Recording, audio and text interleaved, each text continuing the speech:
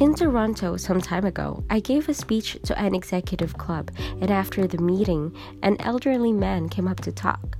He was tall, slender, and elegantly dressed. At 74, he was retiring from a lifetime of manufacturing lead pencils.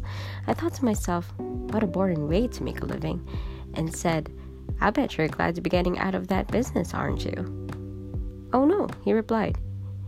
In fact, I'm going to miss it like crazy, and you know what I'm going to miss most? The friends I've made in this business.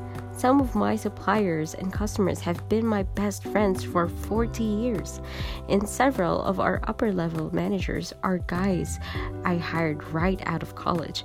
I've had a lot of satisfaction helping them succeed. As we talked, I learned that this man had built up a multi-million-dollar company and had recently sold it for a very large sum. His success should not be all that surprising, however, considering his deep-rooted belief in people. He had mastered the art of finding the good side of everyone and building on that. And in the process of helping other people succeed, he had made a lot of money as well. In any business that involves others, either as your employees or as your customers, attitude is everything. In the simplest terms, the people who like people and who believe that those they lead have the best of intentions will get the best from them.